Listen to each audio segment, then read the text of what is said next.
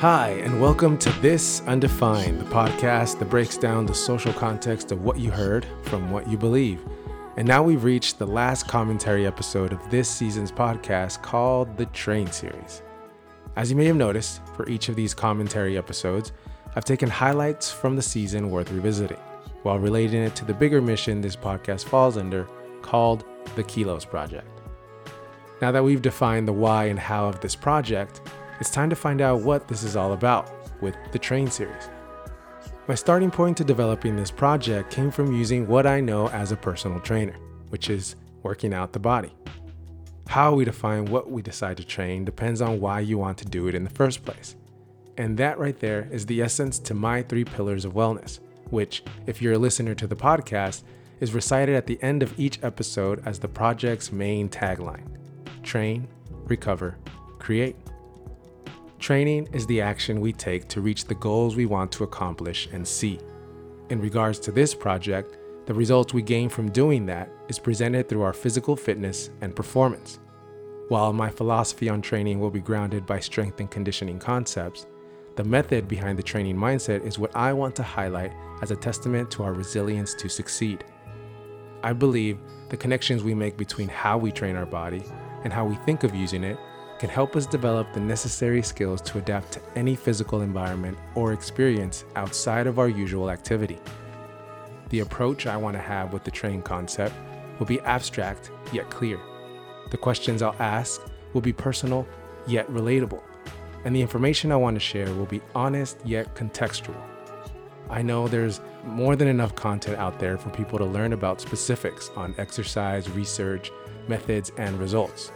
From a novice to an expert, there is a community for everyone depending on their level of fitness and interest. My goal here is to give you some of that, but more importantly, help you understand what mindset is needed to train yourself to make all of the lifestyle changes you decide to apply into your life.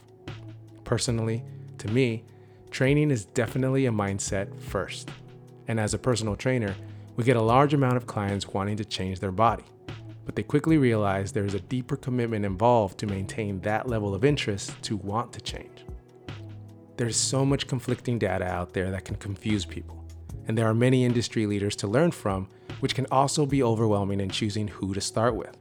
Sorting through all of that is a process in and of itself, so it's no surprise why so many people have trouble staying consistent in their health journey. It's a lot, and to expect someone or even society at large to understand all of that information, trust it, and know how to apply it appropriately is no easy task. So, the Train series is meant to hopefully mitigate some of that stress in understanding how to think about the health journey everyone at some point in their life is going to have to take. For this series, you'll get perspectives from both the educators and the participants of fitness on what it takes to train your body and mind. Because as you'll hear from our guests, both cannot be trained without the other. Lastly, one big reason I wanted to make this series was to provide different perspectives on how we can problem solve the issues we see within the health and fitness industry in the form of physical activity, such as personal training. This training relationship we build between body and mind can lead to paradigm shifts that are life-affirming. There is a lot to get into, and these 4 episodes are just the start of many more interesting conversations I want to have in future episodes of the Train series. But in the meantime, let's hear what these guests have to share about their experience with training and fitness. This is Commentary, Undefined, for the Train series.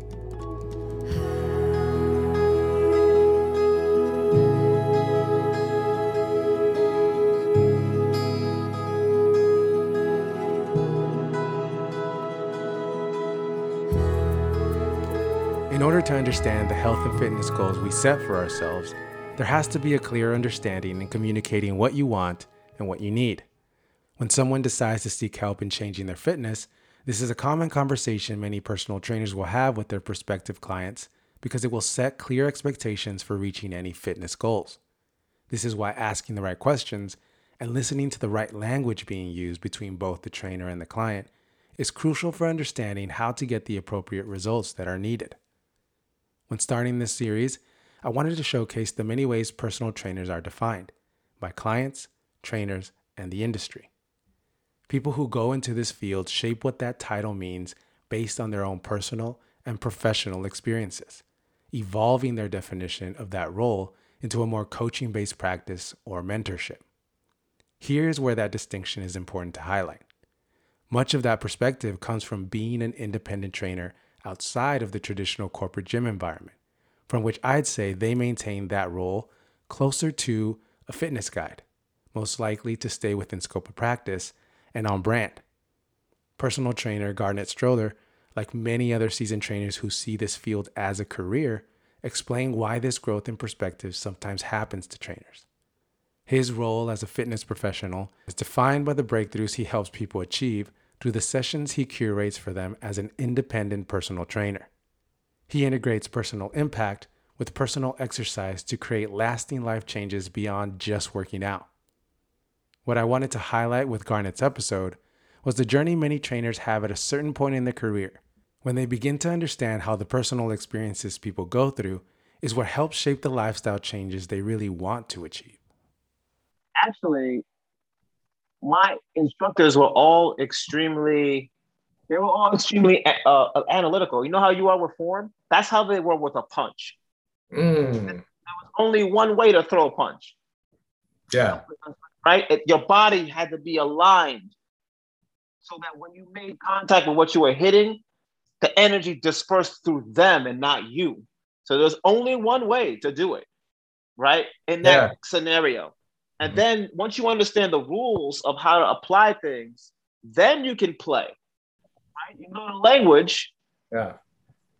And once you understand the language, you can build sentences. And once you can build sentences, you can tell jokes because you understand the context of the words that you're using. So it's more of a philosophy of training. The philosophy of training is that I need to speak their language and I need to understand what their complex equivalents for certain things are.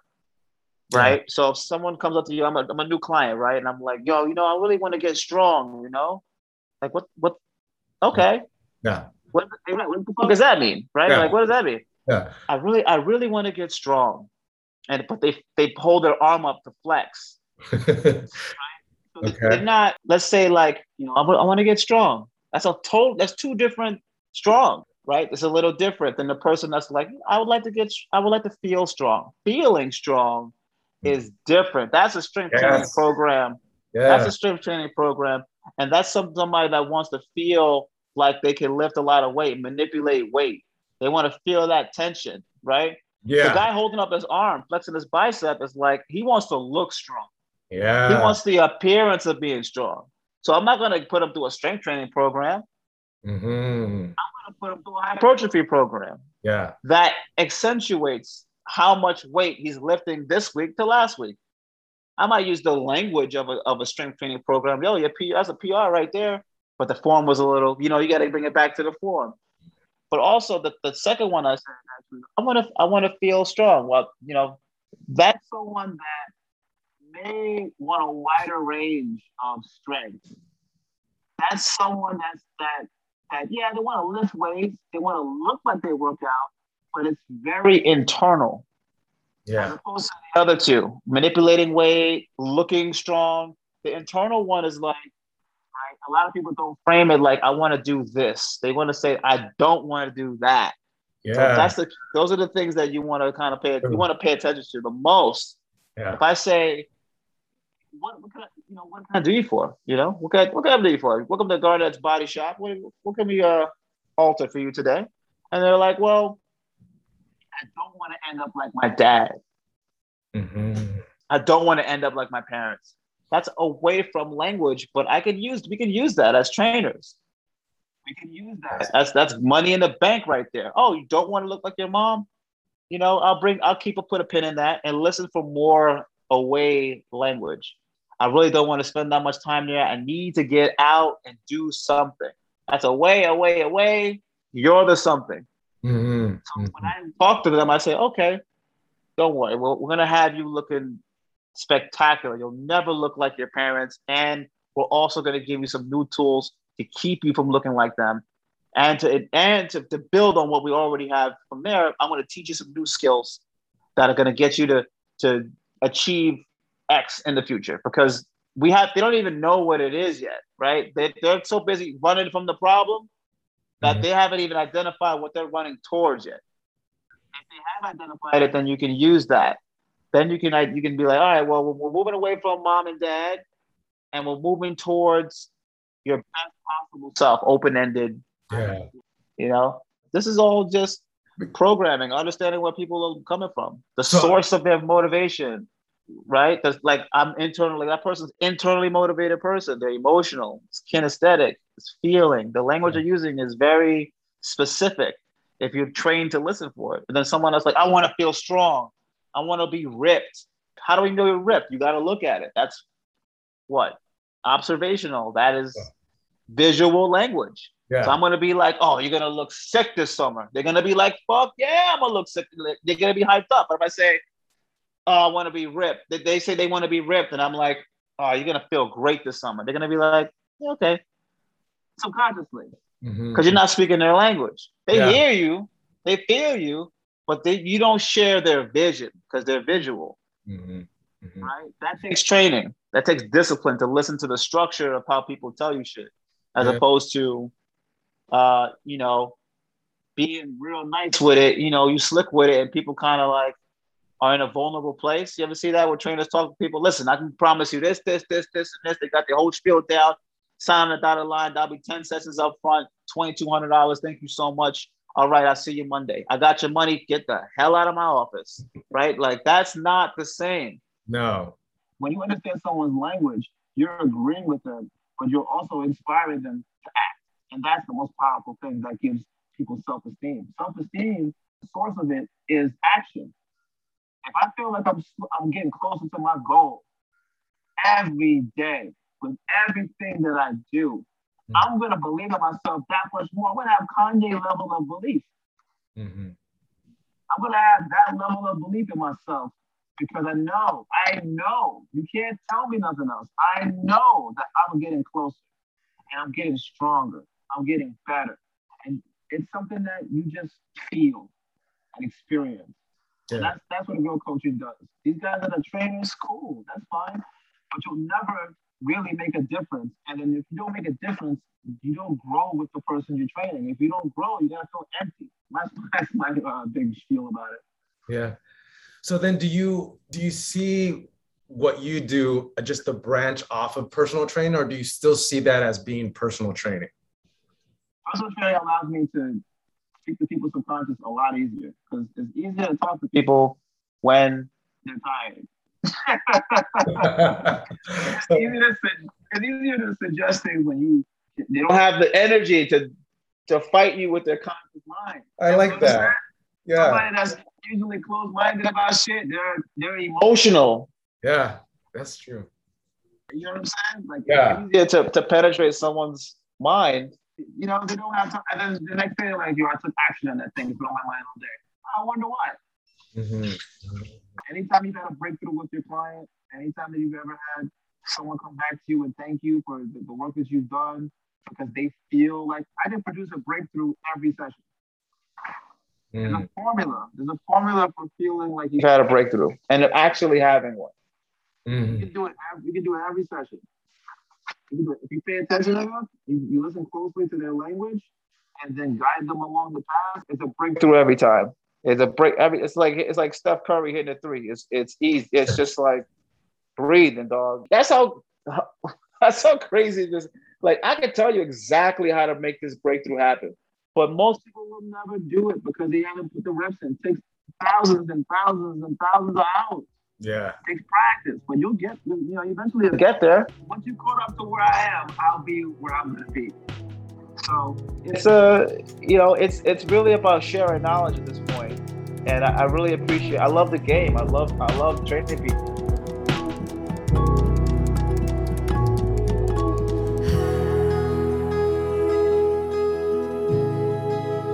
Training for a desired outcome creates a unique relationship between the body and mind. The physical skills we practice over time determine our ability to overcome the mental and emotional challenges we may face when training for our goals.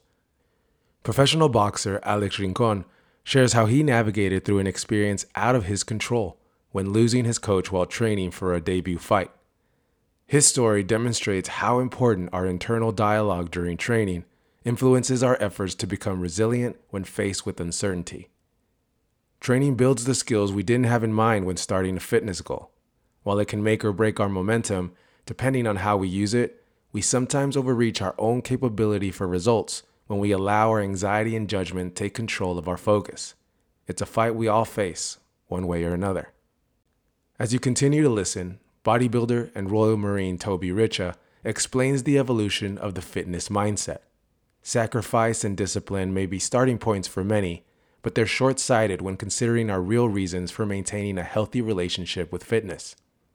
His fitness journey is proof that even a militant mindset can restrict the experiences we have with the world around us. While that mindset may serve us to survive the process towards our goals, it may not be the most efficient mindset that serves us to continue the process thereafter. What I loved about both my conversations with these guests was how efficiently they used their training structures to lay out the outcomes they desired, yet adapted it appropriately to actually enjoy and respect the life they've built. I don't know, I guess because whenever you're fighting, you're getting ready for a fight, you start like mentally picturing yourself in the ring and like, I'm gonna do this, and if he throws this, and, oh man, but like you start even thinking like not bad thoughts, but your subconscious thoughts like, oh, if I get caught with this, I gotta move like this, and you start at one point I'm like this when I'm asleep, my shoulders tense up. Wow. And I'm like, oh dude, like, I gotta relax, and I just drop my shoulders down. But it's because you're tensing up in your, while you're laying down, but it's because I'm like really focusing on the fight. So that happens. And I started seeing that like mornings I would wake up like this weird feeling in my chest. And I'm like, man, what the hell is going on? That's the thing about being a fighter is you have to like keep everything contained. Like it's poker face all the way through, like no matter what. And I didn't even tell my manager, my coach, until after the fight. I started telling them, and I was like, that mental health is the real thing. Mental health is the real thing, especially in an individual sport. And I can relate to that. Now it's a different sport because, when you're on the big stage, we don't understand all the pressure. At the end of the day, we don't owe anybody anything. And that's the things that people don't understand. Fans don't realize, like, we're humans too. Like, oh, well, he chose to do this. Like, yeah, we chose to do this, but sometimes we didn't expect to have anxiety. We don't expect to, like, go through things like that. And people forget that, we're humans too. And we're not just machines going in there and we just have this switch we turn on and off. And we're just, everyone's performing. Fighters are in the best shape in their lives. Like, we cut weight, Yeah. So examples of it is my coach passed away Friday the 13th.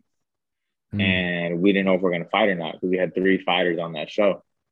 And my manager was actually his cousin. And I actually have my coach's name like tattooed on me here. I just remember I knew he was on a run, and he ended up going back to their house. Like he walked her back and he said, I'm going to go on another run. And then I think on his run, he ended up like passing out. It was kind of like a cardiac arrest. And that was on a Tuesday, I believe, Monday or Tuesday. And then Friday, I was at the gym. I was just about to start my workout. I was about to start running on the treadmill for a bit. And then I got the message from my manager saying, he's no longer with us. And I just remember like throwing my phone. Like I literally just threw my phone hard. And I just fell to the ground.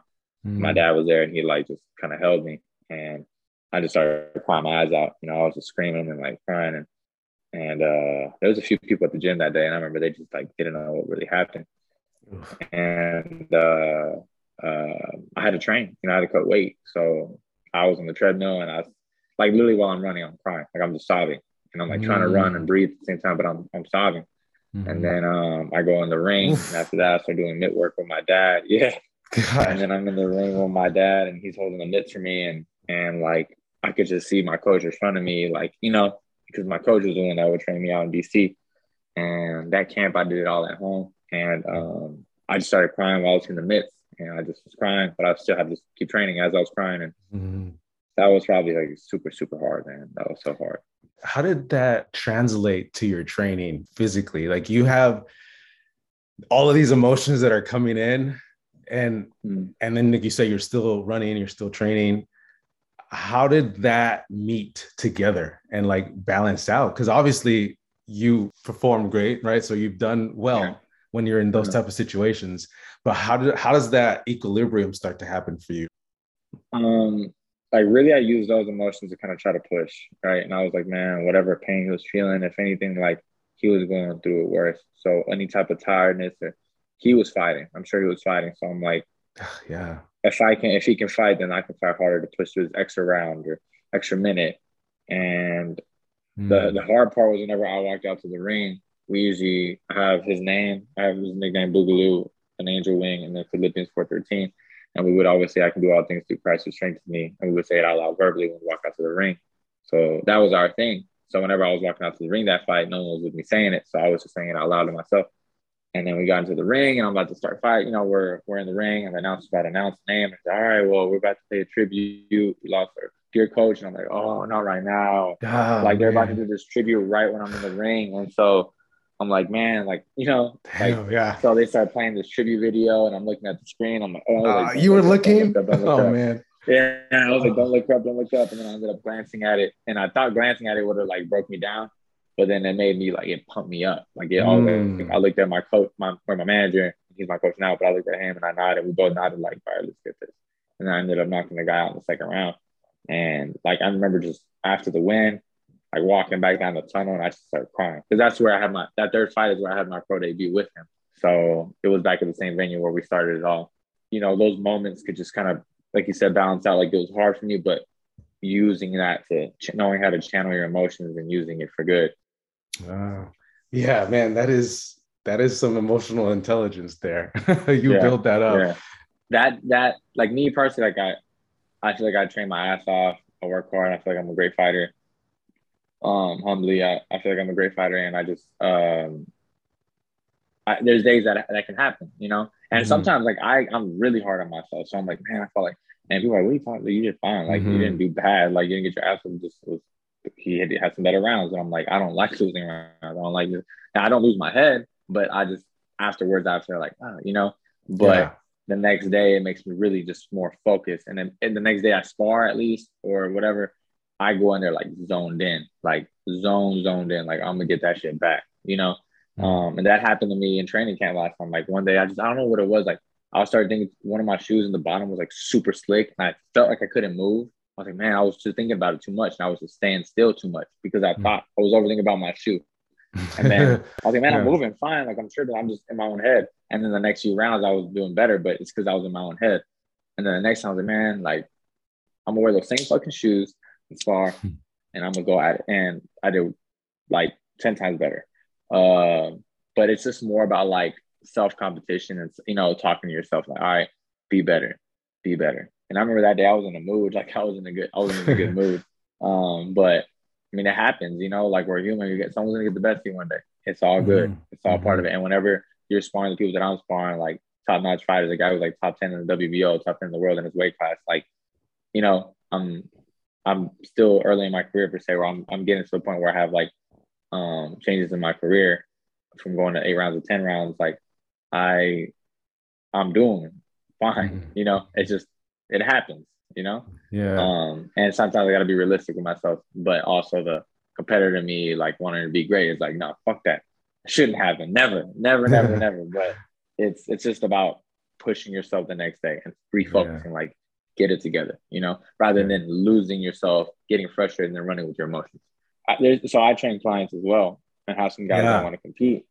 And I have this one guy and you know, I think he's expecting to be, and I admire that about him because he wants to work hard and wants to see results. But I also tell him like, hey man, Rome wasn't built in a day, dude. Like it takes time. You know, it's like there's never a fighter that can never not get knocked out or knocked down or get hurt in a fight or get beat. And there's people like the greats, you know what I'm saying? The greats, like Mike Tyson's last. You know, all these people. And they always working on technique and working on things and repetition. No matter what, you will always have to work on things. So it's never going to be perfect, ever. There's going to be days you might have a shitty training session. There's going to be days you're going to come in here with some stuff going on in your mind. That's what training is. You know, you put yourself through all these different types of situations, whether it's mental, whether it's emotional, physical. You're training for something.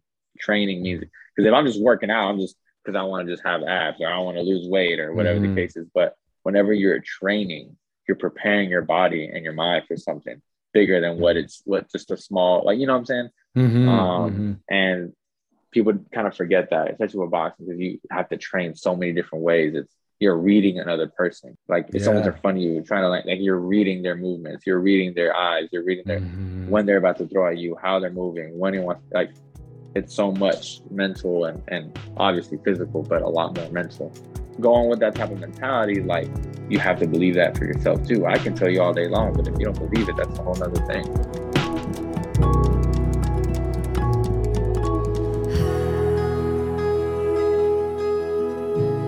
So my mindset at the start was very, I say hardcore. Like I wouldn't even use salt. I wouldn't use seasoning. I would have everything like the most bland and boring way possible. And I kind of needed it, and I loved seeing how hard I could push myself and how much I could go without. I kind of like got off on it in some weird way. You know? Is that what you thought it like that? That's what was needed to do that? Yeah, that's what I thought. Yeah. Okay. But also, again, the mindset that I got in the Marines is all like, how tough are you? How far can you push yourself? Like, no matter how hard the situation is, you never moan about it. Mm-hmm. I'm fine, everything's fine. So I kind of enjoyed that, putting myself into that place. But then at the same time, my girlfriend at the time, like, my relationship with her was like non-existent. She's like, "Oh, let's go, it's my friend's birthday party." I'm like, "Can't go. Well, I'm on prep. I can't go." Now I'd be like, "Yeah, cool, yeah, I'll go, and I just want to drink. Like, it's fine. It's not a problem. Go and have a laugh, and I'll go and drink Diet Coke. It's okay." But no, I'm on prep. I can't go. I don't want to go. I've got to be up early to do my cardio, and I just thought everything had to be the hard way. But yeah, now, like, as time goes on, it's like I get more confident with what I can achieve from my, from the process. And before, I thought I had to do everything exactly by the book in order to get the result I wanted. But now I know what I can do. Now I know how my body reacts. Now I know if I put a bit of ketchup on my chicken, like, I'm not gonna be 2 pounds heavier tomorrow morning. It's getting more and more confident and comfortable with the process, and slowly becoming less obsessed with it. I think because it can be very unhealthy. So recently, I bought a motorbike recently, just so I could do something else apart from bodybuilding. I could still go to the gym, still diet, still train, still do cardio, still do my posing practice. But that's not my life. I can also go out on my bike. I can also go on nice trips. I can go and see friends. I can hang out. I can go play pool. I can go to the beach for the day. Yeah. It seems like, it's one of those things where we hold on to the things that serve us in the moment that we're in, or in the time that we're in. And when you outgrow that, there's sort of like a mourning process where you're like, that taught me this, but I know that there's more to life than just that.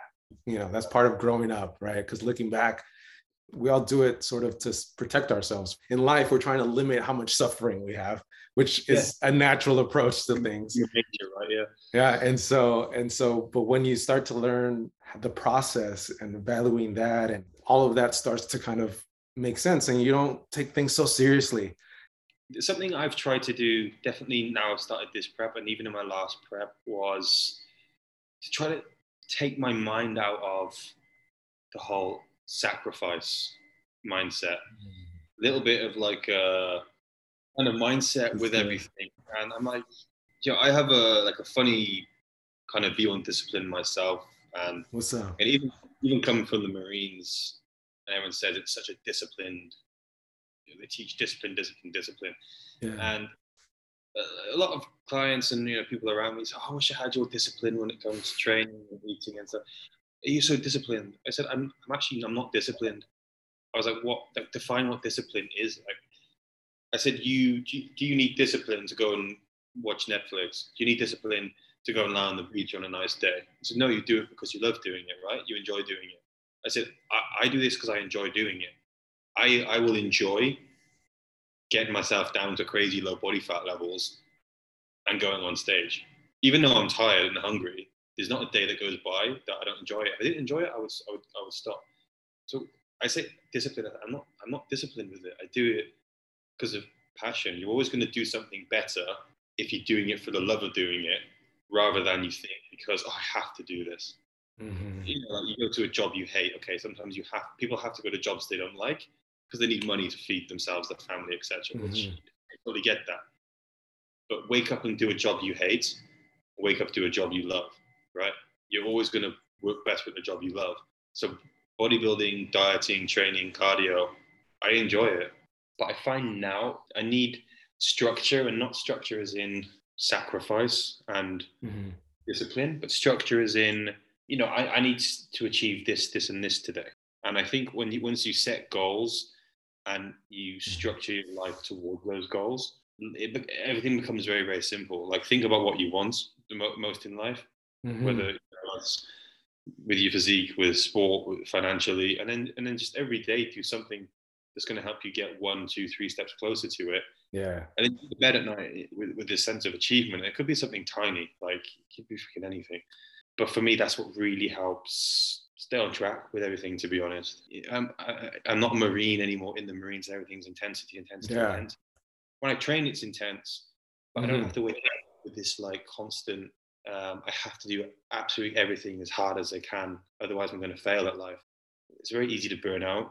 And what we see, how everybody's working hard and so say hustling and no days off, like are they happy underneath? Are they coping, or are they like stressed out of their heads?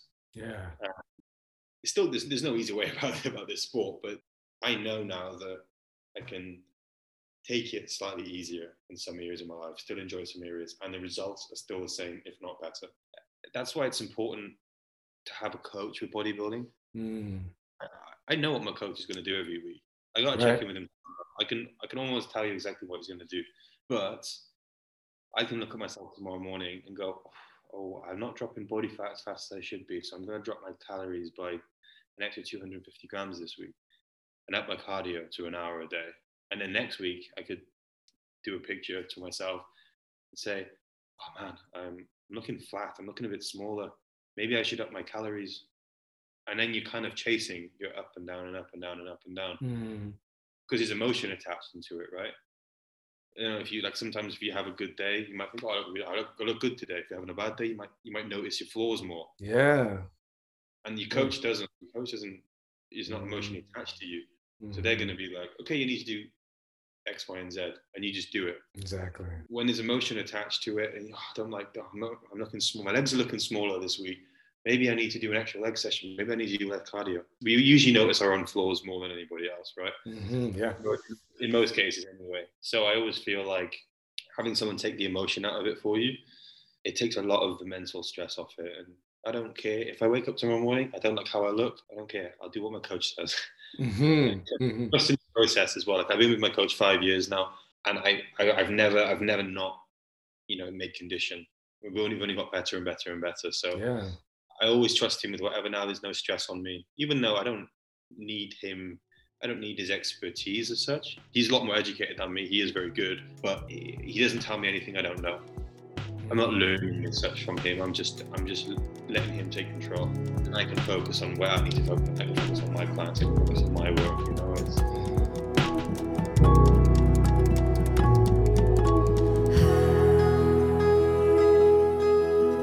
It's important to note that even professionals in their craft require a shift in perspective on how they prepare.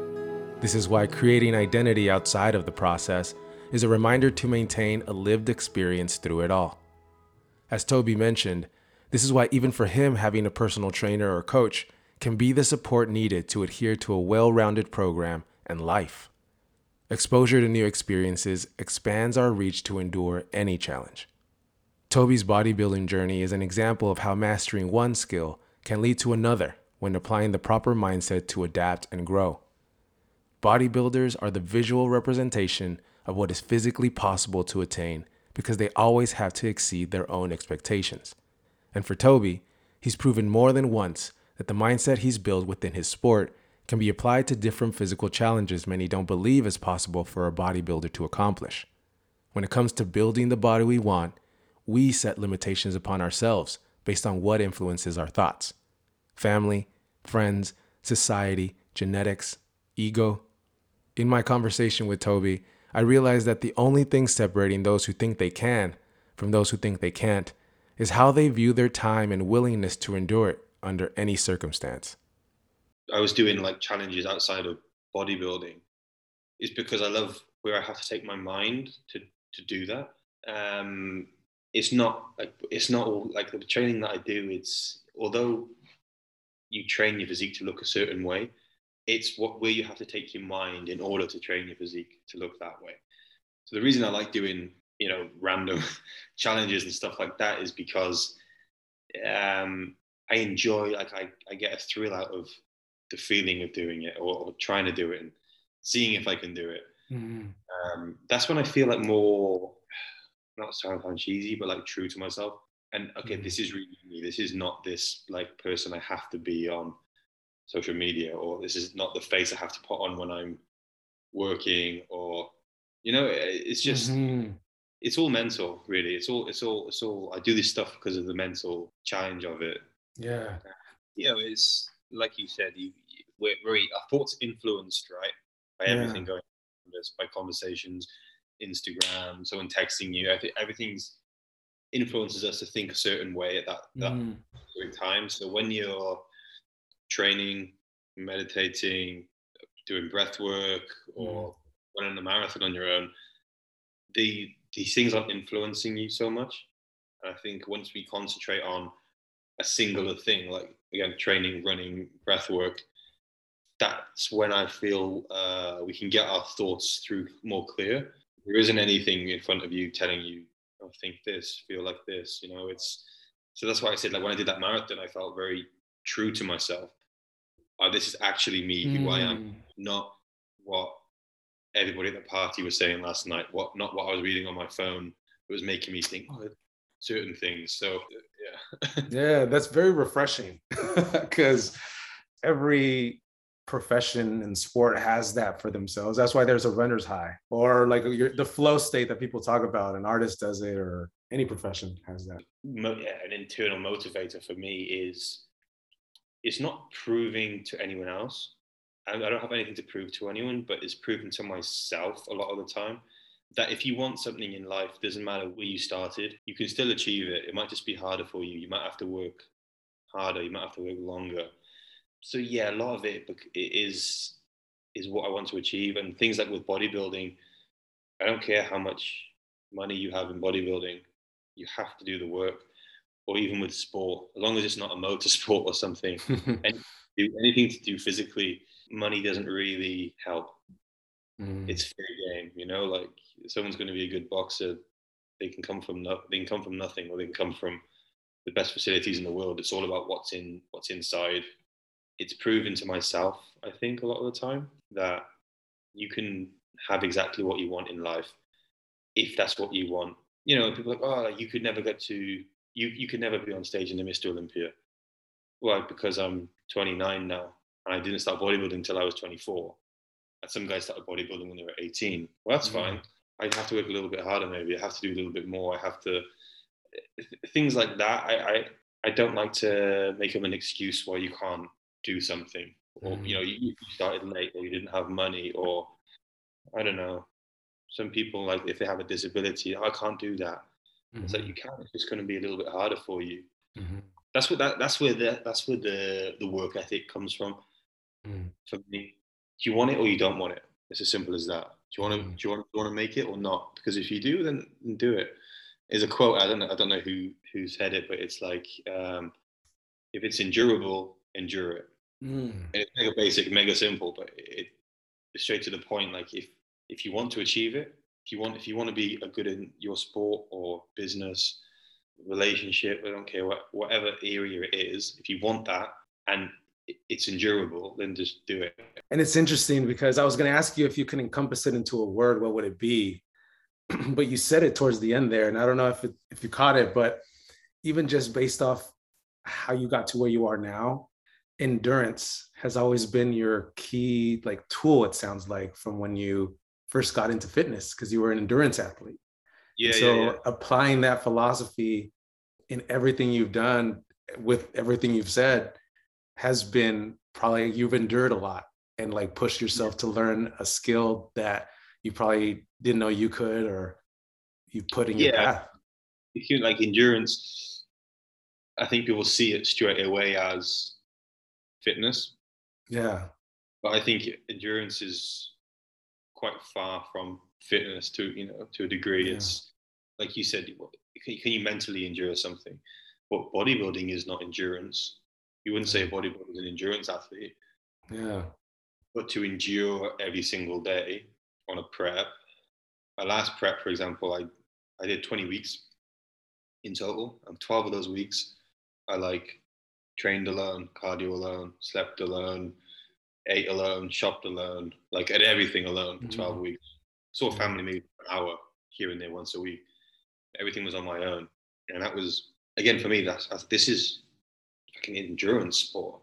Mm-hmm. What's an endurance sport? A marathon? Time. That's 3 hours, right? Yeah, time. 12 weeks then. How can 12 weeks on a diet on your own, not hardly speaking to anyone, and all you're thinking about is the training? Mm-hmm. I'm in 9 now, so I'd say 15 years I've been training. And then it's interesting when you get people who, they just start at 18, 19 years old. Mm-hmm. In a few years, they're like, oh, I'm going to be a pro at this. I'm going to do this. And it's like we spoke about earlier, is earn your right almost. Mm-hmm.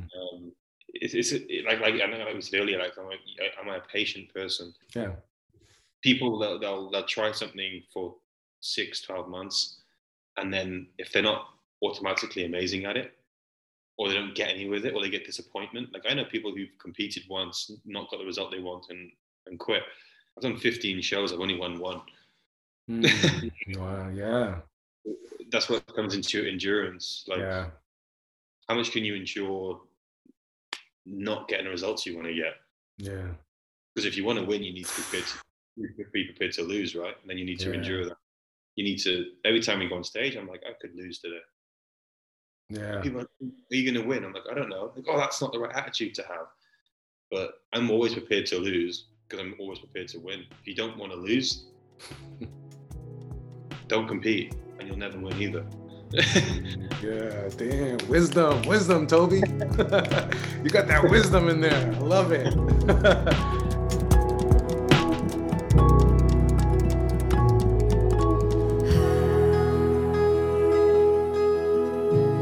Earlier, I mentioned the relational growth independent trainers have when working with clients, a path that requires a blend of experience and intuition. Similarly, the educational path of what it means to be a personal trainer is no different, yet it does have a more clear foundation of knowledge to start from.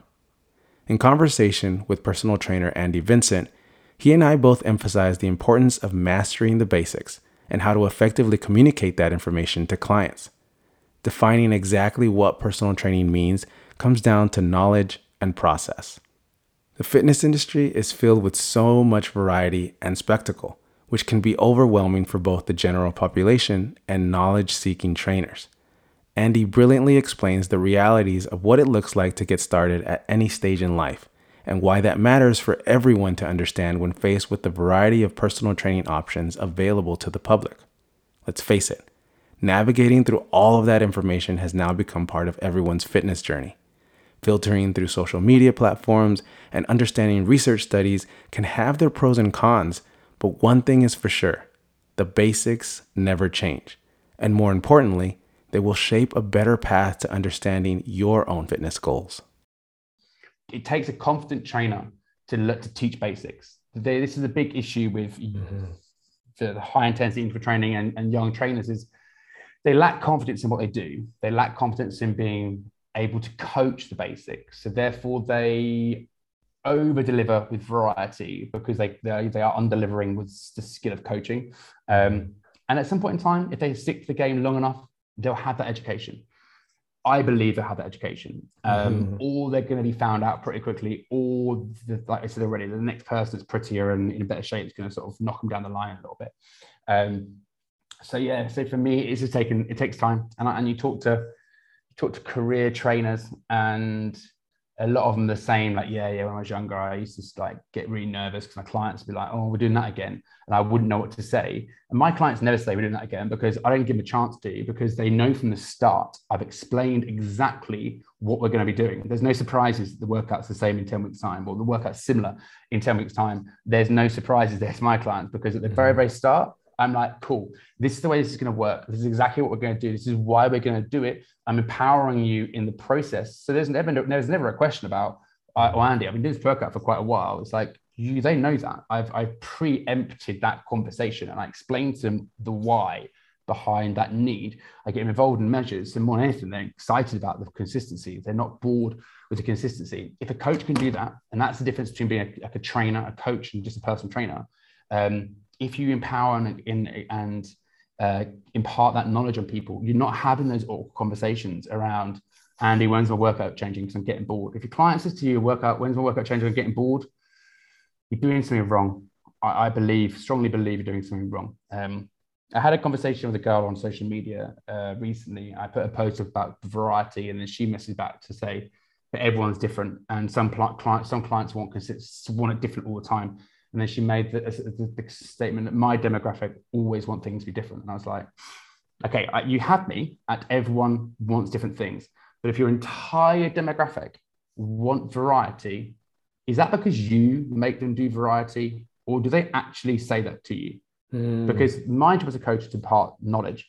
I know that consistently doing the same thing improves the skill. If I want to learn the piano, or I'm learning Spanish, the last thing I'm going to do is jump around with my Spanish learning.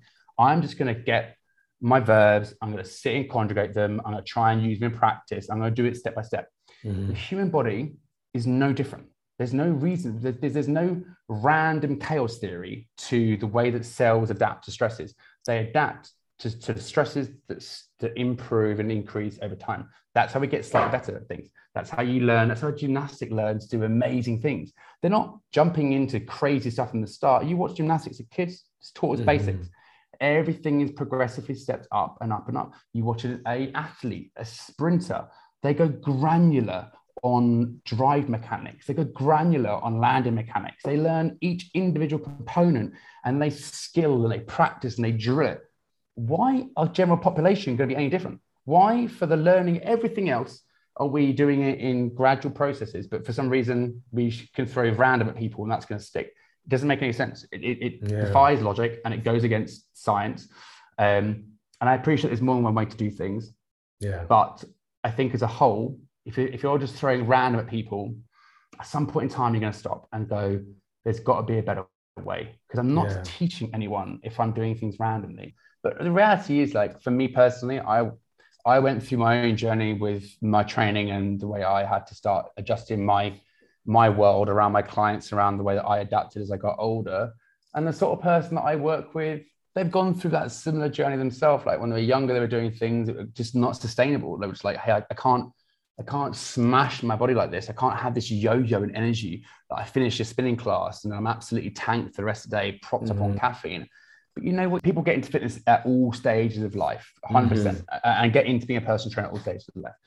There's a low barrier to entry to the industry, but the majority of people coming into the industry that flood the industry are young. So you have, and in no disrespect, I was a young, naive coach that thought I knew everything, and I help people the best I can. I never went out my way to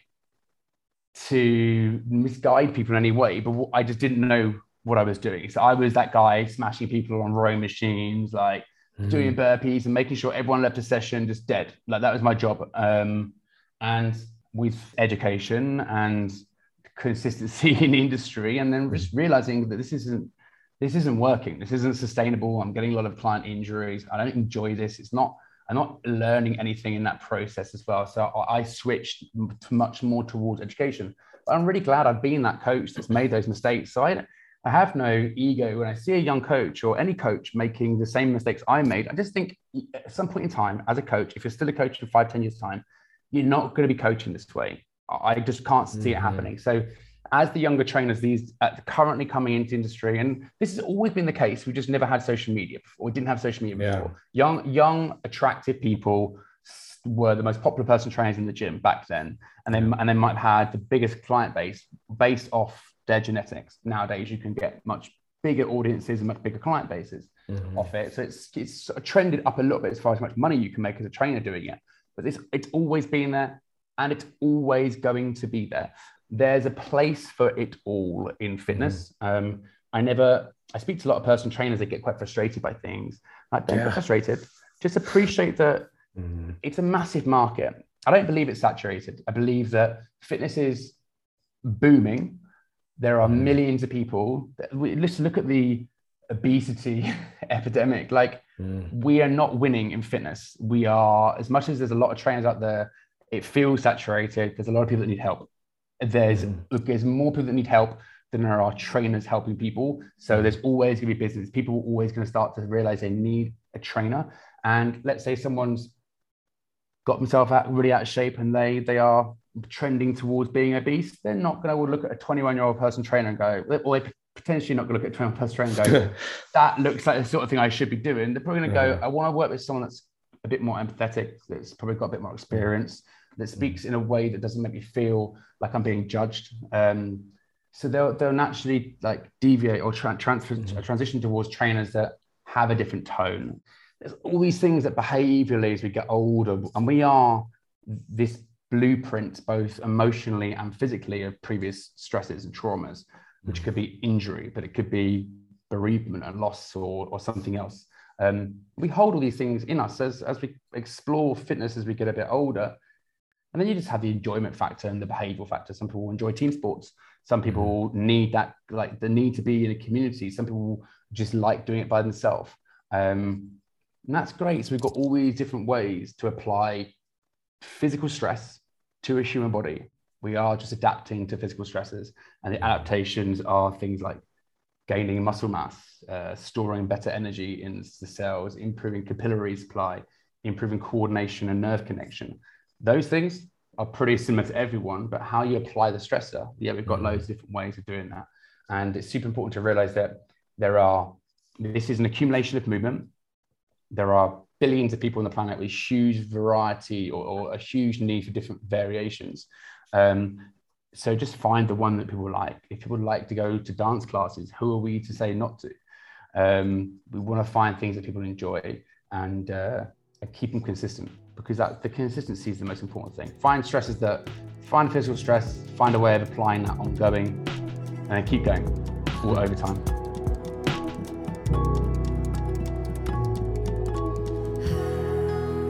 The act of training has more carryover into how we live our lives than we realize. It's what sparks a whole new perspective of understanding the world and how we decide to live it without judgment. Because the methods and intentions we use to train our body for a specific result teaches us about the first and most important form of communication we will ever encounter in our life, the relationship we have with ourselves. Understand that perspective, and you can adapt it to any personal relationship you have with others in your life. Listening to what our body needs and how we decide to treat it will allow us to live out why we want to exist in the first place. It's why I made the slogan to the Kilos Project and this podcast, Train, Recover, Create. The order of these words are meant to guide you into action in the simplest of forms. Train your mind, recover your body, create your world. If you follow this commentary series for the podcast, you may have noticed health, fitness, and wellness each have a broad spectrum of approach. Every advocate in these industries all have their own building blocks and process for achieving a healthy, full life. But what remains to be the same are the three words I chose to represent what all of those paths will lead you to. Deciding to use action verbs to represent this project and the health journey everyone will eventually take, consciously or unconsciously, was purposeful. Find any school of thought or philosophy from an industry leader, and you can fit them into any one of these three words. As I've said in every episode, it all depends on how we define the things we decide to talk about. We, as in you. You, the person living your life.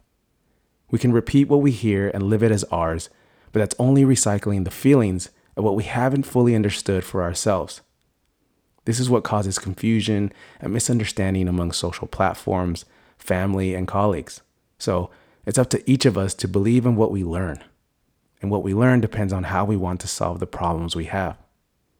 This is why I believe understanding our body will help us achieve insight into how certain inputs will give us specific outputs depending on what result we want to see. Doing so will help us maintain, heal, prevent, and build a strong, resilient body. And during the times our body may not be strong enough for the things we didn't expect would happen, the mental skills our mind developed along the way will ease our anxiety about any uncertainty we may face with our health and wellness. As you heard from the guests in this series, our expectations are defined by the experiences we have. Our responses are influenced by the uncertainty we face. Our daily structure is shaped by the limitations we set for ourselves, and our understanding is determined by the simplicity we decide to keep things. While this series is about training, every guest talked about the mindset that led them to the results they not only wanted, but needed, further proving our body is only as strong as our mind. This project is my mission to make mental health not as something separate from our body, but as part of what we do every day with every decision we make, and more so with how we decide to treat it. Our body speaks a language we don't understand until something goes wrong, if we're lucky. But always remember, your body is on your side. So treat it as a teammate, nurture it as a loved one, and value it as a mentor. It will teach you how to live your life to the best of its potential. I hope this spoke to you and made some kind of sense. This is only the beginning, and maybe in later adaptations of this concept, the meaning behind this project will connect with you. Each of the guests you heard were in the order of how their episodes were released. Independent trainers with Garnett Strother, boxing with Rincon, bodybuilding with Toby Richa, and personal training with Vincent. For more in-depth conversations, check out each of their perspective episodes. But for now, this is where I leave you.